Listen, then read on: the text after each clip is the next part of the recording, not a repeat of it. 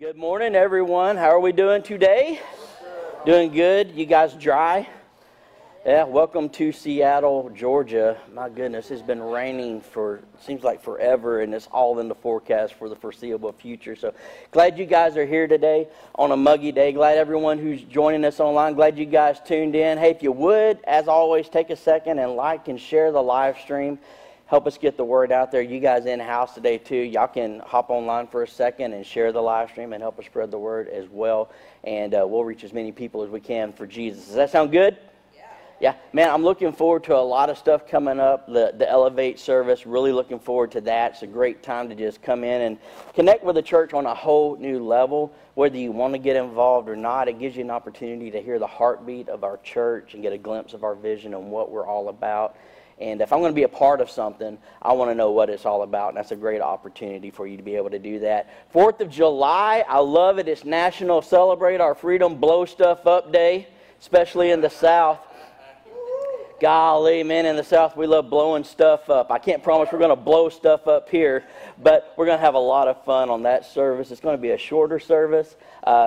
Good worship. We're going to have a brief, good message, and we're going to celebrate and have fun as a family. If you want to be a family and a body of believers, then you ought to be able to hang out from time to time, and that's what we're going to do. Man, we're going to have some good barbecue. I heard rumor that somebody's going to smoke some meat for us on that day too, guys and gals. We're going to have some good Q that day. We're going to have bounce houses and water slides for the kids to play on and the big kids too. We did get a request, though, that there be no skinny dipping in the water slide pool when we have it out there. So you know who you are. You've been told, so don't do it. It's going to be a great day, and it's going to be a great opportunity for us to reach out to our community, too. We're going to send invites out all over the area and try to turn it into a community outreach here at the church. You know, not a lot going on that day. We want to give the community something to do before the night falls and stuff gets blown up all over the place. So it's going to be a great day. Happy Father's Day to all the men in the house. Hey, can we give all the men and all the fathers a great big round of appreciation today?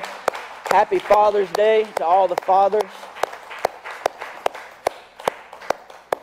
Glad that you guys joined us today. I'll say this again, and thank y'all for showing up on a nasty weather day. It says a whole lot about people when they show up when the weather's nasty. But we're glad that you guys are joining us online too, so don't feel like we're slamming you.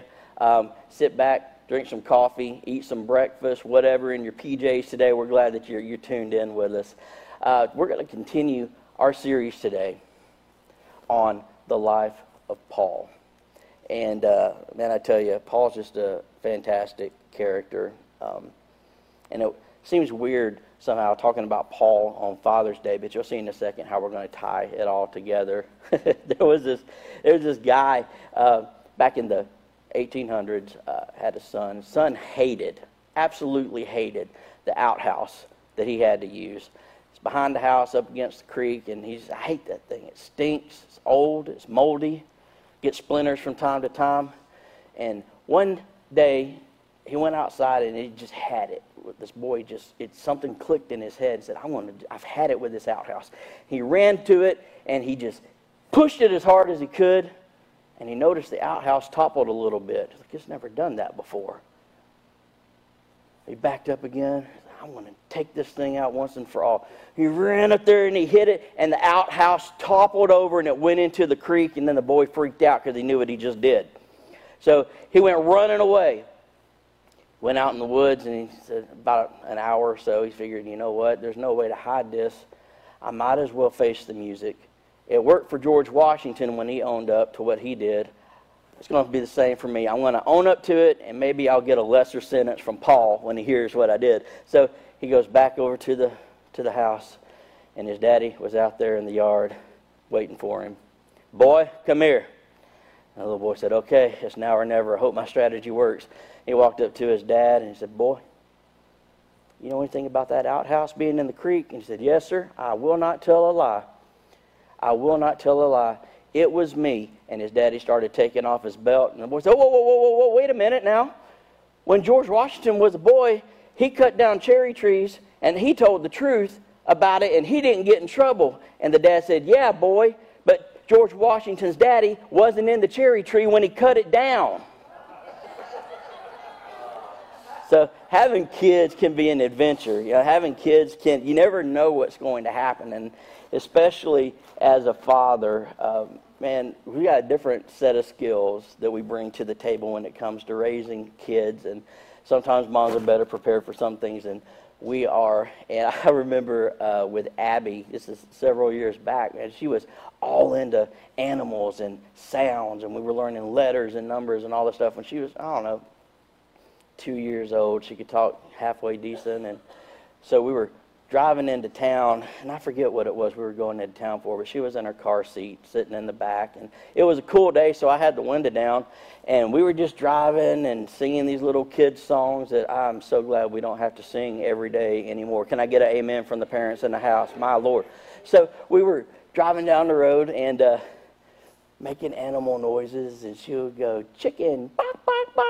And so I'd do mine, you know, horse, yeah. And so we were just having fun. And then it was my turn again. And I said, I'm a cow. Moo! Just like that. Had some fun with it. She just started laughing her head off. I'm talking like belly laughing. You know, when a kid gives you that kind of laugh, you got to do it again. So I did it again. I'm a cow. Moo! Ah! She's just having the time of her life back there. Pull up to a red light. And I said, I'm going to do it again. I'm a cow. She's laughing in the back. So I do it a couple of more times. Then I realized I got the window down. I'm sitting there at a red light, and I look over, and sure enough, the person in the car next to me had their window down, and they're just going. Because they see this full-grown man sitting in his car going, I'm a cow. Then I realized the windows are tinted in the back, and they might not be able to see my kid in the back seat. This person thought I had lost my God-blessed mind. Crazy guy riding around thinking he's a cow. Y'all might want to pull him over and check that out. There might be a little bit of drugs involved in it. You know, it's crazy the situations that kids can put you into, man. But it's fun being a dad. It's fun being a dad. So, lady listeners, I want you to lean into the message today, just like on Mother's Day, where we made moms and women the focus of the service, and we asked the guys to still lean in because the word still applies. Same thing today. I'm going to be talking to fathers, I'm talking to dads, we're talking to the men in the house, but I'm also talking to the ladies and the students as well, because the Word of God is the Word of God, and it applies no matter what your gender is. Amen?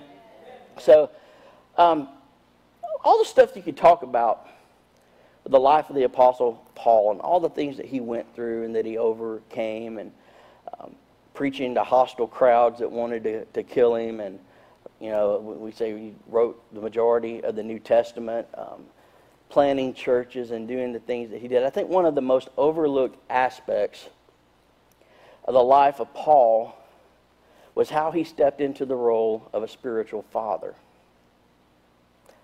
in the life of Timothy and the churches that he led. And you see him accepting that role in his writings, especially in 1 Timothy chapter 1. We'll pick up there today. If you brought your Bibles, go ahead and open up there your tablets or your phones, whatever you've got today. If you don't have anything, as usual, we'll have the scriptures on the screen for you so you can follow along.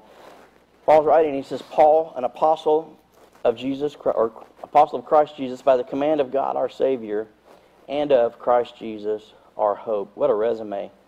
To Timothy, my true son in the faith, grace, mercy, and peace from God the Father and Christ Jesus our Lord. He calls Timothy his true son in the faith, and he does it again later in that chapter around verse 18, 1 Timothy. He says, Timothy, my son, I'm giving you this command in keeping with the prophecies once made about you, so that by recalling them you may fight the battle well. Paul's encouraging Timothy to stay in the battle by remembering the prophecies and the promises of the Lord, but he's doing it from the platform and out of a heart of being a spiritual father. And Paul never had any children. He even mentioned, how he wasn't married in Scripture and chose to do so he could be more available for the calling that God had placed on his life. And I think that's pretty noble to do that.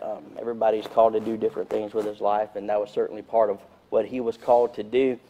No children, but he calls Timothy his son.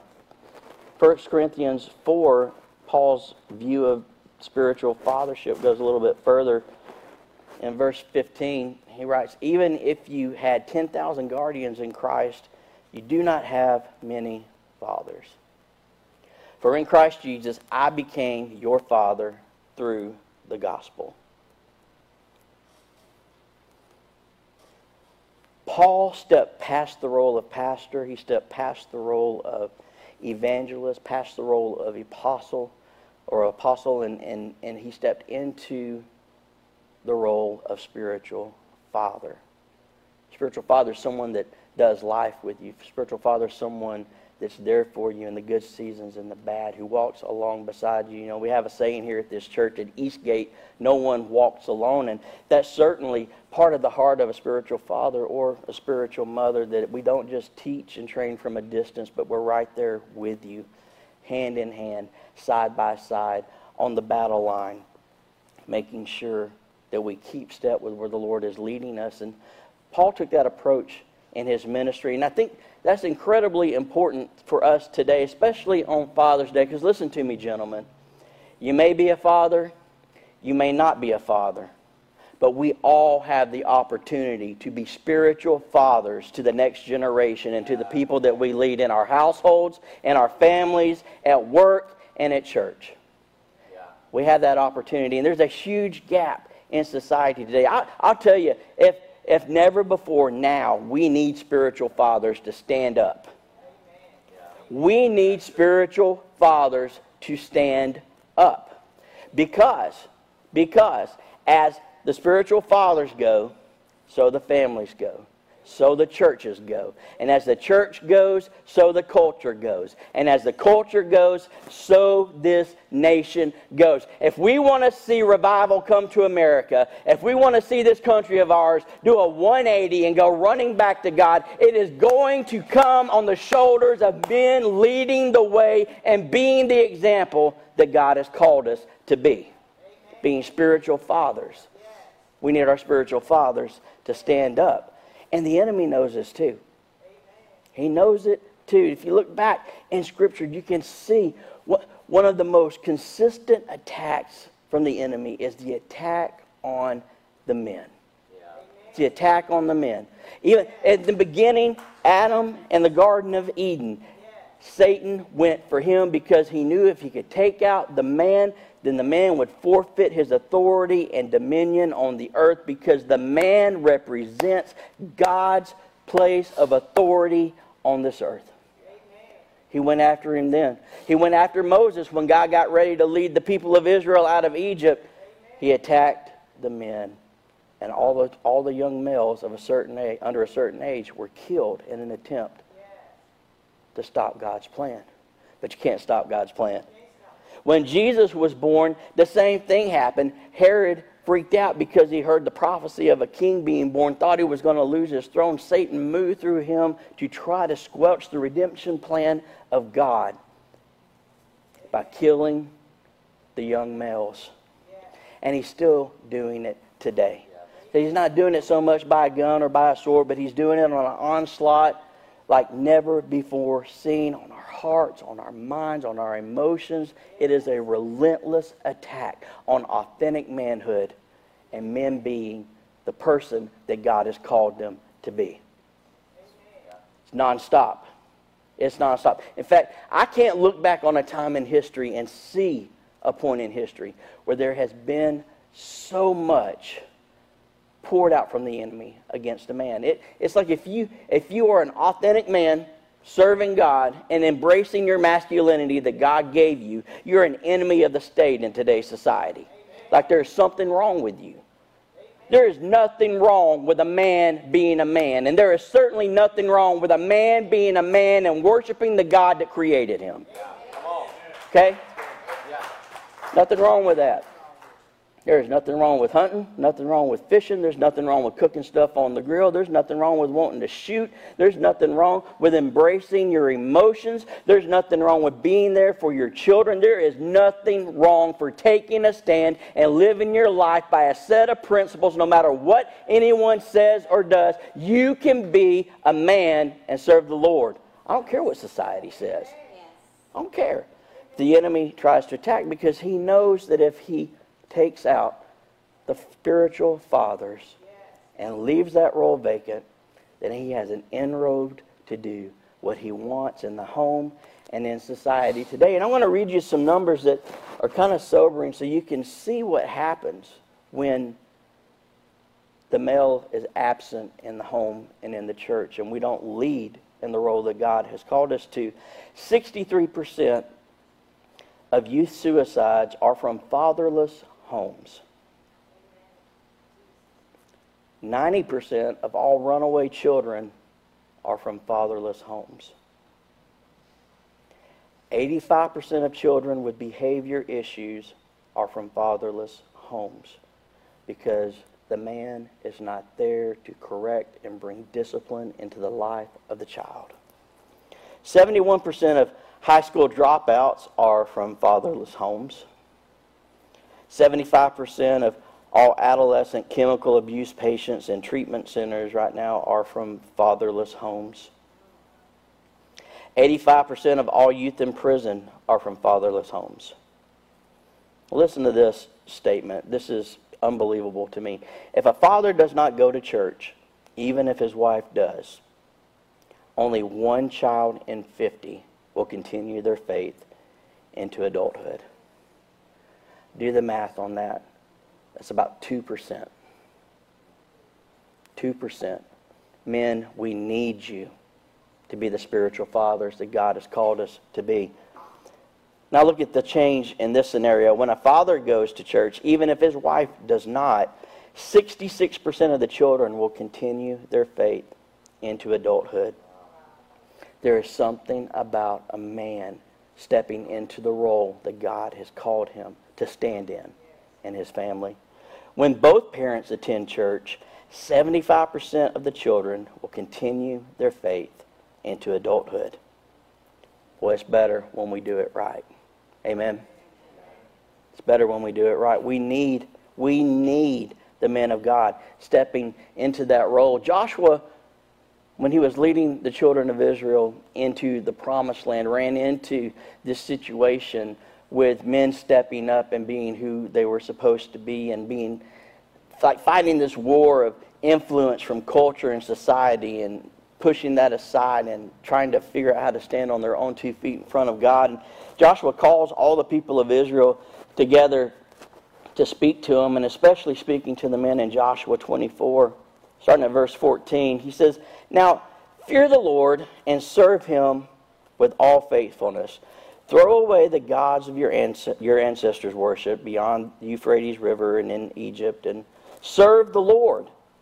But if serving the Lord seems undesirable to you, then choose for yourselves this day who you will serve, whether the gods of your ancestors served beyond the Euphrates, or the gods of the Amorites in whose land you are living." Joshua gets them all together, and he looks them all in the eye. And I love the guts it takes to do this. And he says, hey, choose for yourselves. Choose for yourselves. Make a decision. Choose who you're going to serve. Choose what you're going to stand for. Choose what you're going to be all about. Don't be 50-50. Be 100% in one direction. He says, listen, if you want to be influenced by the gods that are worshipped by the culture around us, because that's what was happening. They were being influenced by the cultures around them and losing sight of their history, their heritage, and the God that they were called to serve. And Joshua said, enough of it. Can't be 50-50. Jesus would echo this later when he was speaking to the church, and he said, hey, I would that you would either be hot or be cold. Pick one. But because you're lukewarm, I will spew you out of my mouth. That's a polite way of saying it. Jesus says, I'm going to vomit you out of my mouth. The way you're living in between in a lukewarm way is making me sick. That's what Jesus says. You know, this is what Joshua is saying to his people. Choose. Choose what you're going to do. You can't have it both ways, because what's happening is affecting the families in our tribes, and we need to put an end to it right now. You can't ride the fence spiritually forever, guys. You've got to choose. The Bible says a double-minded man is unstable in all that he does. Maybe the reason why your life is upside down and crazy and you can't get traction and you can't find peace is because in our hearts we're double-minded and split between culture and the Word of God. And gentlemen, I know you're going to appreciate this. If you ride the fence too long, eventually bad stuff is going to happen. Bad stuff is going to happen. Joshua says, choose who you're going to serve. I love that he said, choose who you're going to serve, because we all serve something. We're all going to serve someone. Baloney on that, Pastor Josh. I don't serve nobody. I'm my own man. I do what I want when I want. I don't serve nobody or no thing. Well, actually, you're serving yourself, which is a work of the flesh, which is a fruit of sin. So actually, you're serving sin, and you're just deceived. Some people, they serve the TV. Some people serve alcohol. Some people serve relationships. Some people serve peer groups. Some people serve work. We're all going to serve and put something as an item of worship in our lives. Some people serve sports. Some people serve fill in the blank. And we can even elevate our own families to the place of being an idol before God. Something is going to sit on the throne of our hearts. Let's let it be Jesus. Amen? Let's let it be Jesus. Joshua says, choose who you're going to serve, whether the gods of your ancestors or the gods of the Amorites in whose land you're living. He says, but as for me and my household, we will serve the Lord. He said, listen, as for me, I don't care what you guys choose to do. You make up your own mind and you make a decision for yourself. But as for me, I know where my feet are planted. I know where my priorities are. I am going to serve the Lord. At work, I'm going to serve Jesus. On the way home, I'm going to serve Jesus. At church, I'm going to serve Jesus. When I'm at home and nobody's there and I can watch anything I want to on the TV or the computer, I'm going to serve Jesus. I have made up my mind who I am going to be, and my family is going to follow after me. We need men to stand up and say, I am going to follow Jesus. You do what you want to do, but me and my family, and the people that I influence, I'm going to influence them all the way to Jesus. We need that. We need that. We need men to shape the culture of their family and their church. We need men to shape the culture of their family and their church. Gentlemen, I don't think you appreciate how much influence you have in your house. I don't think you appreciate how much influence you have in the church. And this is what I know, is if we don't take a stand and influence our families towards the things of God and take a stand, and instead of living a double life, we live consistently for Jesus and set an example at home and in the church and point our people, not just by our words, but by our lifestyle towards Jesus and shape the culture around us. If we don't do that, it's going to be shaped by someone else. Listen, it's going to happen. So the choice is, are we going to be the culture shapers and the standard setters in our homes and in our marriages and in the church and in the workplace, or are we going to surrender that to somebody else? Because there's a voice speaking to your children, and it's either you or it's the world. There's a voice speaking in your family, and it's either you or it's the world. Let it be you pointing your kids towards Jesus. I don't know if you guys are aware of this. I'm going to give you an example here in just a second how the world will creep in and speak to your children. It speaks through the television. It speaks through the movies. It speaks through YouTube. It speaks through Instagram, social media. It's speaking to our families constantly. This cartoon clip that I'm about to show you played on the show Blue's Clues. Y'all heard of the show Blue's Clues? Yes. Okay. This clip I'm about to show you played on the cartoon Blue's Clues. Listen, that kids will be watching. You're going to be shocked. Maybe not.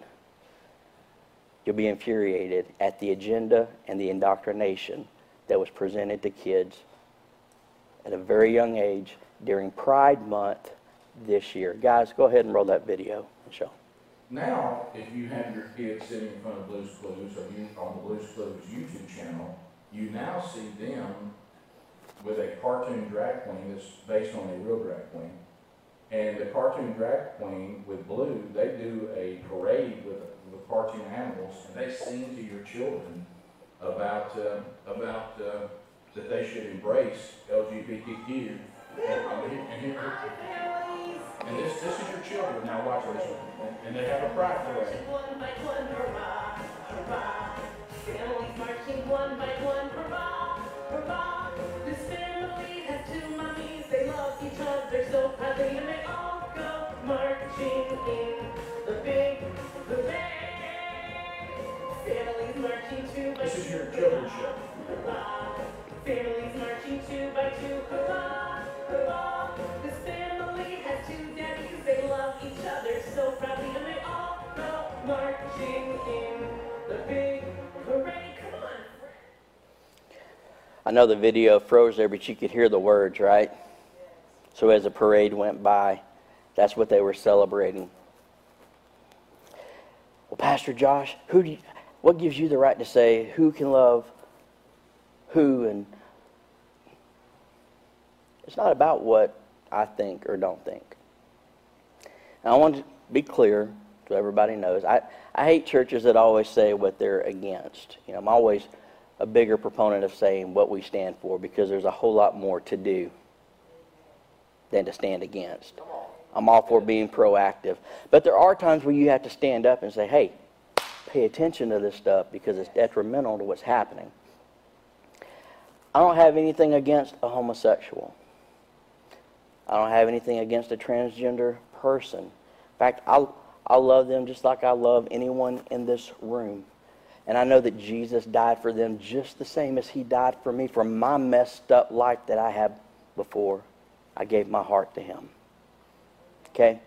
We've all sinned and we've all fallen short of the glory of God. So I'm not going to stand up here and be a hypocrite and point fingers at somebody else because they sin differently than I do. If you choose to do that, then you choose to do that, and that's fine. That doesn't mean that I have to condone it. And it's not even about me condoning it. It's not about my opinion. It's not what I say. It's about what the Word of God says. Okay? And sooner or later, we're all going to have to answer for that. So if you choose to go that way and that's your personal choice, then that's your personal choice, and you can stand before God and you can answer for that. I want to stand before God for my own personal choices. I get that. But this that we just showed you is not that. That is not someone making a personal choice. That is a movement trying to indoctrinate a vulnerable child's mind before they have an opportunity to even know how to think for themselves. Okay, that's messed up. That's messed up. If we were to call that company and we were to say, hey, we noticed you had this cool parade going on Blue's Clues and all this stuff, talking about gay pride and promoting that lifestyle. What if we did another parade and we showed a bunch of people celebrating Jesus? And we promoted the love that comes from Jesus, the forgiveness that comes from Jesus, the healing and the restoration that can come to families through Jesus, and talk to little boys and girls about how it might be messed up in their home and they might feel like there's something wrong with them, but Jesus loves them where they are anyway. You know what they would tell us? We can't play that on TV. We're not going to put that on our... Okay? Listen to me, gentlemen. Somebody is speaking to your family. Your kids are watching this stuff.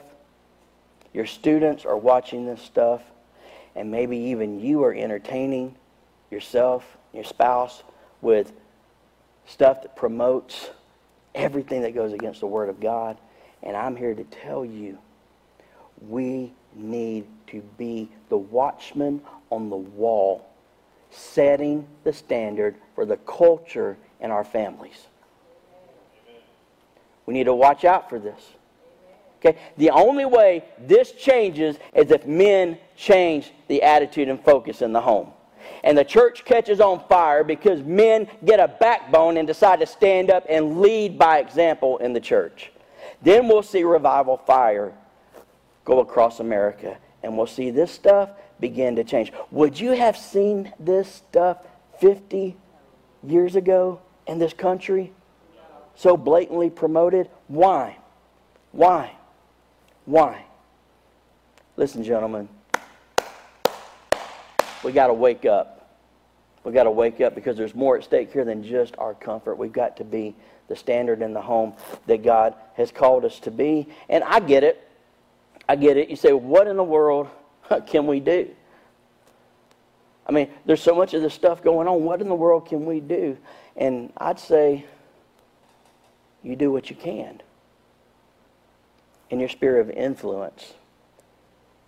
And you might be amazed at what God is able to do through you. How many of you have ever heard of a guy named Norman Borlaug?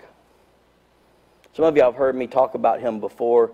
It's been about a year or so since I talked about him in church. But Norman Borlaug is a phenomenal individual. He won a Nobel Prize, a Nobel Peace Prize, for figuring out a way to hybridize wheat and corn to grow in an arid climate to offset famines and people starving to death.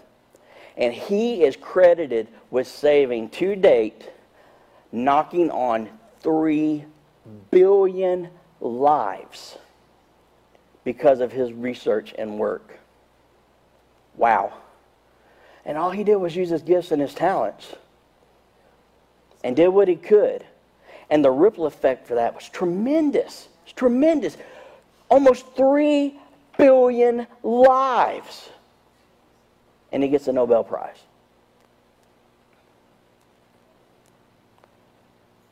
But maybe all the credit doesn't need to go to Norman Borlaug. Because there was a man named Henry Wallace, who's Vice President of the United States, who had a passion for botany and for agriculture. And he had an idea. And he said, what if we figure out a way to hybridize wheat and corn so it'll grow in dry and arid climates? And we could produce food in areas that don't normally produce food, and we could feed starving people and save countless lives because of it. It was the vision that was in the heart of Henry Wallace. He threw the whole weight of the office of vice president behind it and started the program and got it funded. And he hired a man named Norman Borlaug to do the research and the work and to make it happen. So it was Borlaug's work, but it was Henry Wallace's vision that Norman was carrying out. So maybe Henry Wallace has just as much to share in it as Norman, but he was just doing his part in hopes that it would impact somebody else. Maybe it didn't all rest with Henry Wallace. There was a brilliant young student going to university. He was doing so good in school that his professor made him his student assistant and got so close to him that he would let the student take his son out and watch him while he had important meetings. And about every Saturday, the student would take his boy out on botanical adventures, and they would go out and look at different plants and growing in different environments. And this student, who was so passionate about agriculture and botany, began to teach this young boy, and he put in this young boy's heart a passion for that. And it was George Washington Carver who planted that seed of passion in the heart of Henry Wallace, who would later go on and had the vision for hybridizing wheat and corn. It would turn Norman Borlaug loose to accomplish that vision. But it all came from the seed that was planted in the heart of a young boy by a student named George Washington Carver, who in his own right was almost a miracle worker in hybridizing plants. The work that he did reshaped our world too. So maybe it was George Washington Carver who was just spending time with a boy that made that much impact in the world. unless you go back one step further to a poor farmer couple named Moses and Susan. They lived in Missouri, close to the border of Kansas, and they did what they could. They worked hard and made a living for themselves. And Susan had a best friend that lived close by whose name was Mary. One evening, this group called Quantros Raiders came riding through the town. Just this racist group of outlaws that traveled around towards the end of the Civil War and after the freeing of the slaves, just attacking people of color and doing heinous things. And they ran through the town, and they burnt down Moses and Susan's barn, and they shot Susan's friend, Mary, kidnapped her little son, who was about a year old, and ran off with him. And Susan begged her husband to do something about it, and so Moses saddled up the horse and he rode to town and he rode around the territory, and he did his best to get the word spread out that he wanted to have a meeting with the Quantros Raiders to try to work up some kind of exchange for the boy. After a couple of days, he had success, and word got back to him that he was to meet them at a crossroad just across the state line over in Kansas. And so that's what he did. Saddled up a horse with the supplies that they demanded and scraped up all the money that he had to meet what they demanded, and off he rode, and he met them there. And he traded his last good horse and almost everything he had to his name for what the guys threw at him in a little burlap sack. And he caught the boy, took him out of the sack, malnourished, cold, barely clothed, and he tucked the boy under his coat and rode back to his farm, all the way talking to him, saying, "You're going to be okay. You're going to be okay. We're going to take care of you. My wife and I are going to raise you." And he decided on the way home, we're going to raise you. We're going to give you the best education that we can afford to give you. We're going to give you the best shot at life. I'm going to love you like my own. And that's how Moses and Susan Carver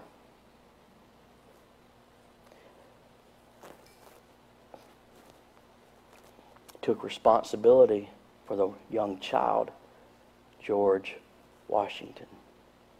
And they gave him their name, George Washington Carver. Moses kept his word, and he put him into school and gave him the best education that he could, and became a brilliant student who earned the right to take the son of his professor out and planted that seed of passion that became a vision, that became the work of a man named Norman Borlaug, who was going to save almost 3 billion people and counting. They just did what was right, and they did what they could. Maybe Moses and Susan have just as much stake in almost 3 billion plus being saved because of that. It's amazing. You just do what you can. Listen to me, gentlemen. What you do, it matters. It matters. What we do matters. And the ripple effect of our actions, listen, we don't know who will influence. We don't know who will be impacted because of the example that we set and the stand that we take. You don't know. What we do absolutely matters. We need spiritual leaders in our families and church. We need spiritual leaders in our families and church, gentlemen. And I know what you're saying. Lead how? Lead how?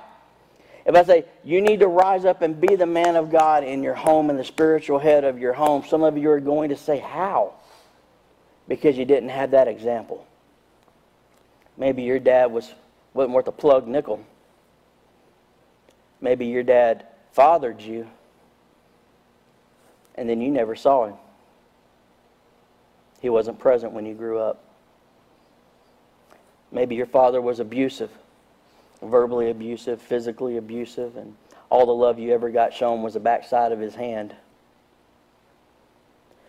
Maybe Your father was anything but a man of God growing up, and he gave you an example of everything not to do in the home.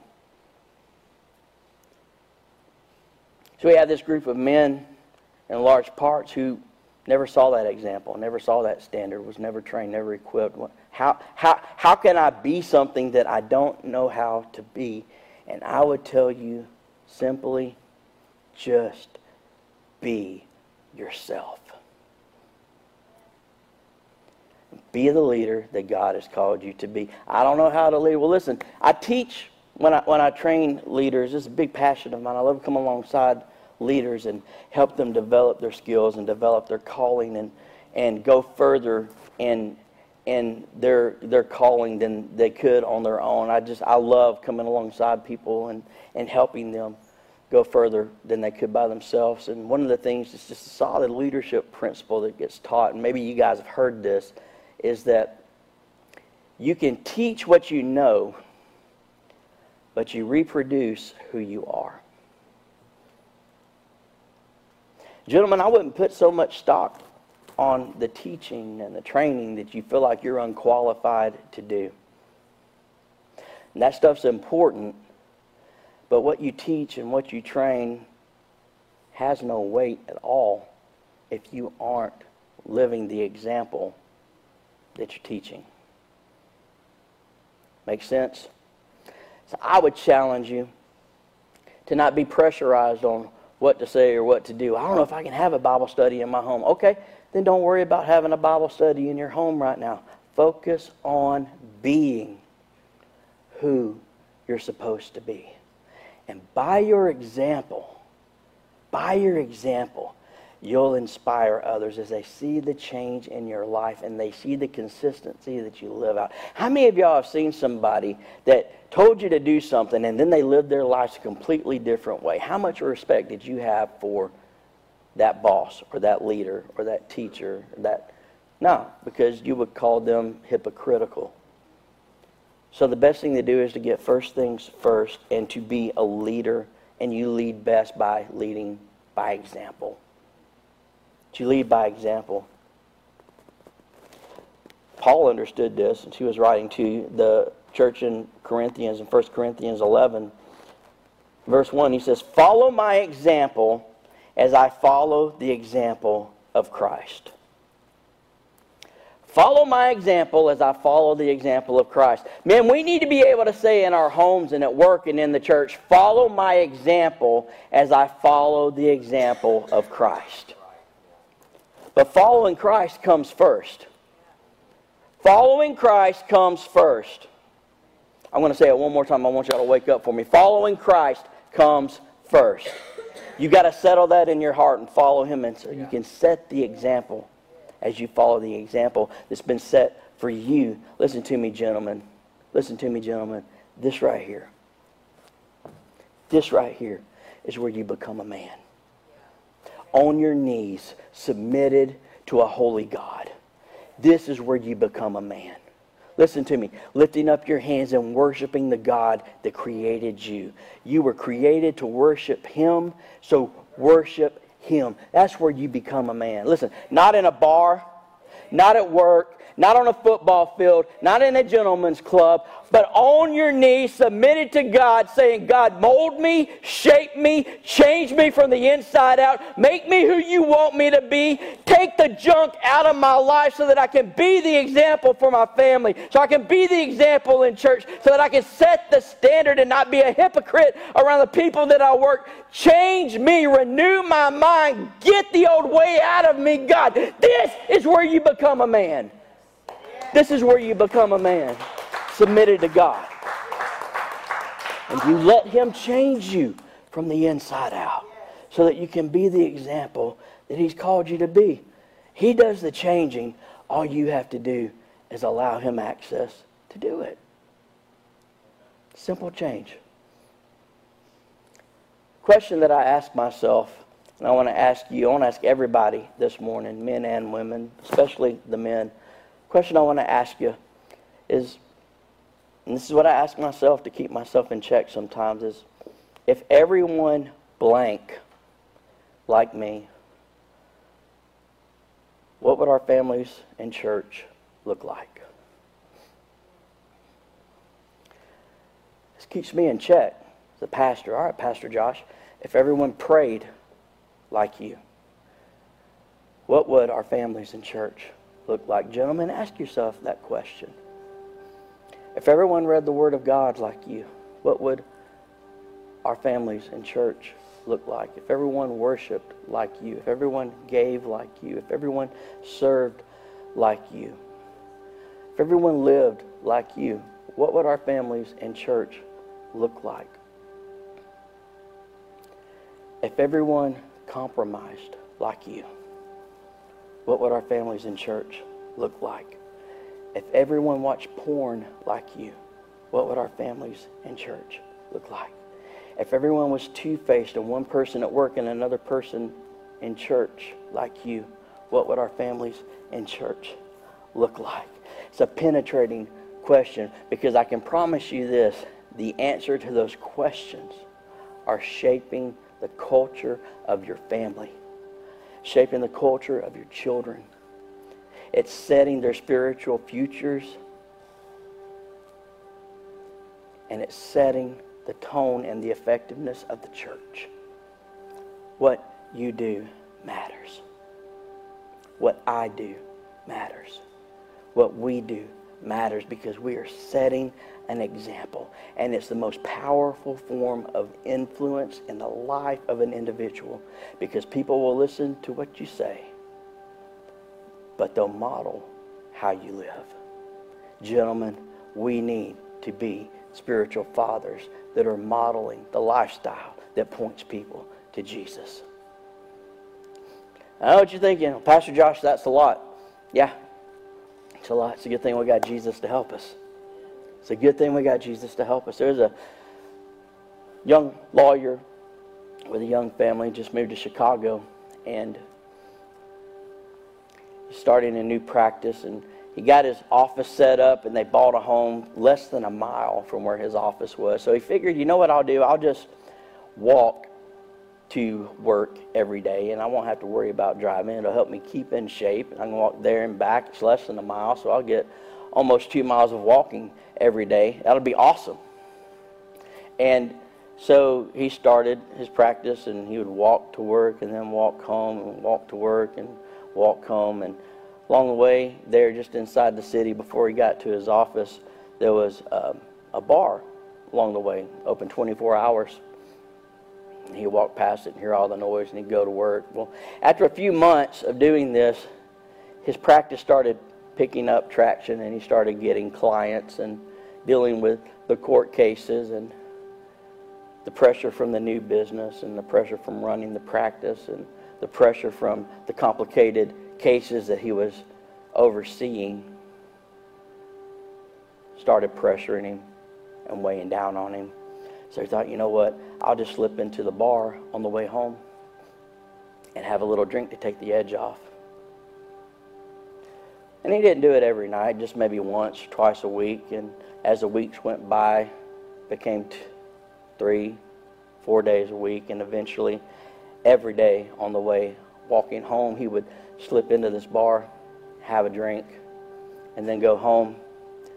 Well, as the firm grew, the pressure increased, and it changed from every evening on the way home to he would slip out and walk a little bit at lunch and have a drink. And it just snowballed to the point where he was stopping on the way to the office to calm his nerves before he dealt with the pressure that he was going to take a break from that afternoon, and then get another break from that evening on the way home. 3 times a day. He was a full-blown alcoholic, drinking at home. And wintertime came, and they had the first snow, and he went on his usual course, walking to work. You know, his feet crunching in the snow, and he got to the bar, and he was about to go in for his morning drink, and he heard a voice behind him, and he said, "Dad, Dad, wait up, wait up. I want to go with you." And he turned around, and he saw his son chasing after him.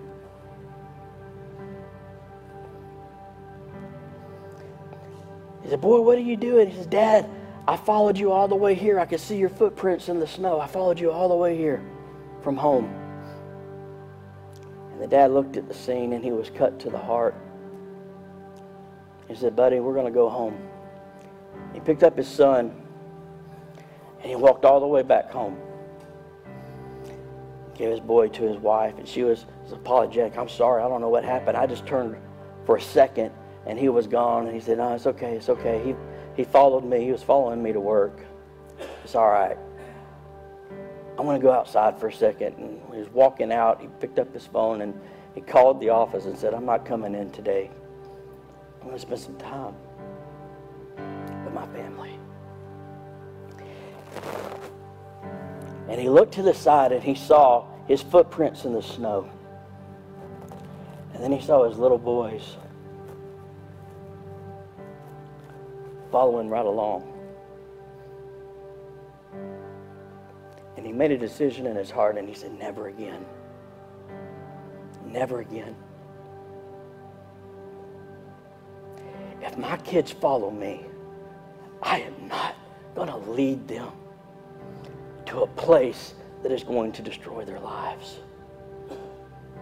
God, I promise you that from now on, every step that I make will be a step that leads my family closer to you, that leads my children to you. I'll lead them to church. I'll lead them to your word. I'll lead them to worship. I'll lead them to understanding how to be the people that you called them to be, instead of the way that I was leading them before. I will never lead them to a bar. I will lead them back to you. Guys, we have an opportunity the same way to make a choice to lead our families and our children and our churches in the right direction. And the footsteps that you've been leading may not have been leading to the best places.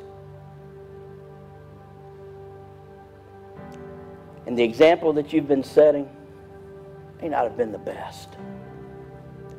But the beautiful thing about the gospel and the beautiful thing about Jesus is that every day His mercies are fresh and new.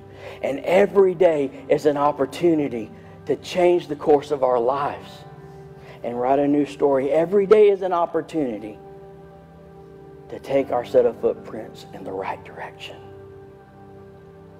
to be the example that God has called us to be. Because I can promise you this, they're going to follow you. And they may act like they're not listening to you, but they're watching you. They're going to follow you. Your wife is going to follow you in that marriage. And the spiritual climate of your home is going to be affected on whether you are or are not stepping into the role that God has called you to step into. The atmosphere and environment of the place that you go to work could be completely different if you stepped into that role instead of like Joshua and said, hey, you guys can do what you want to do. I'm going to live my life to please God. Completely different. Listen, gentlemen, the church is following our footsteps. And it is our responsibility to stand up and lead and be the men that God has called us to be. Authentically embracing the manhood that God has given us and authentically embracing the men that God has called us to be and leading by that example. Bow your heads and close your eyes today.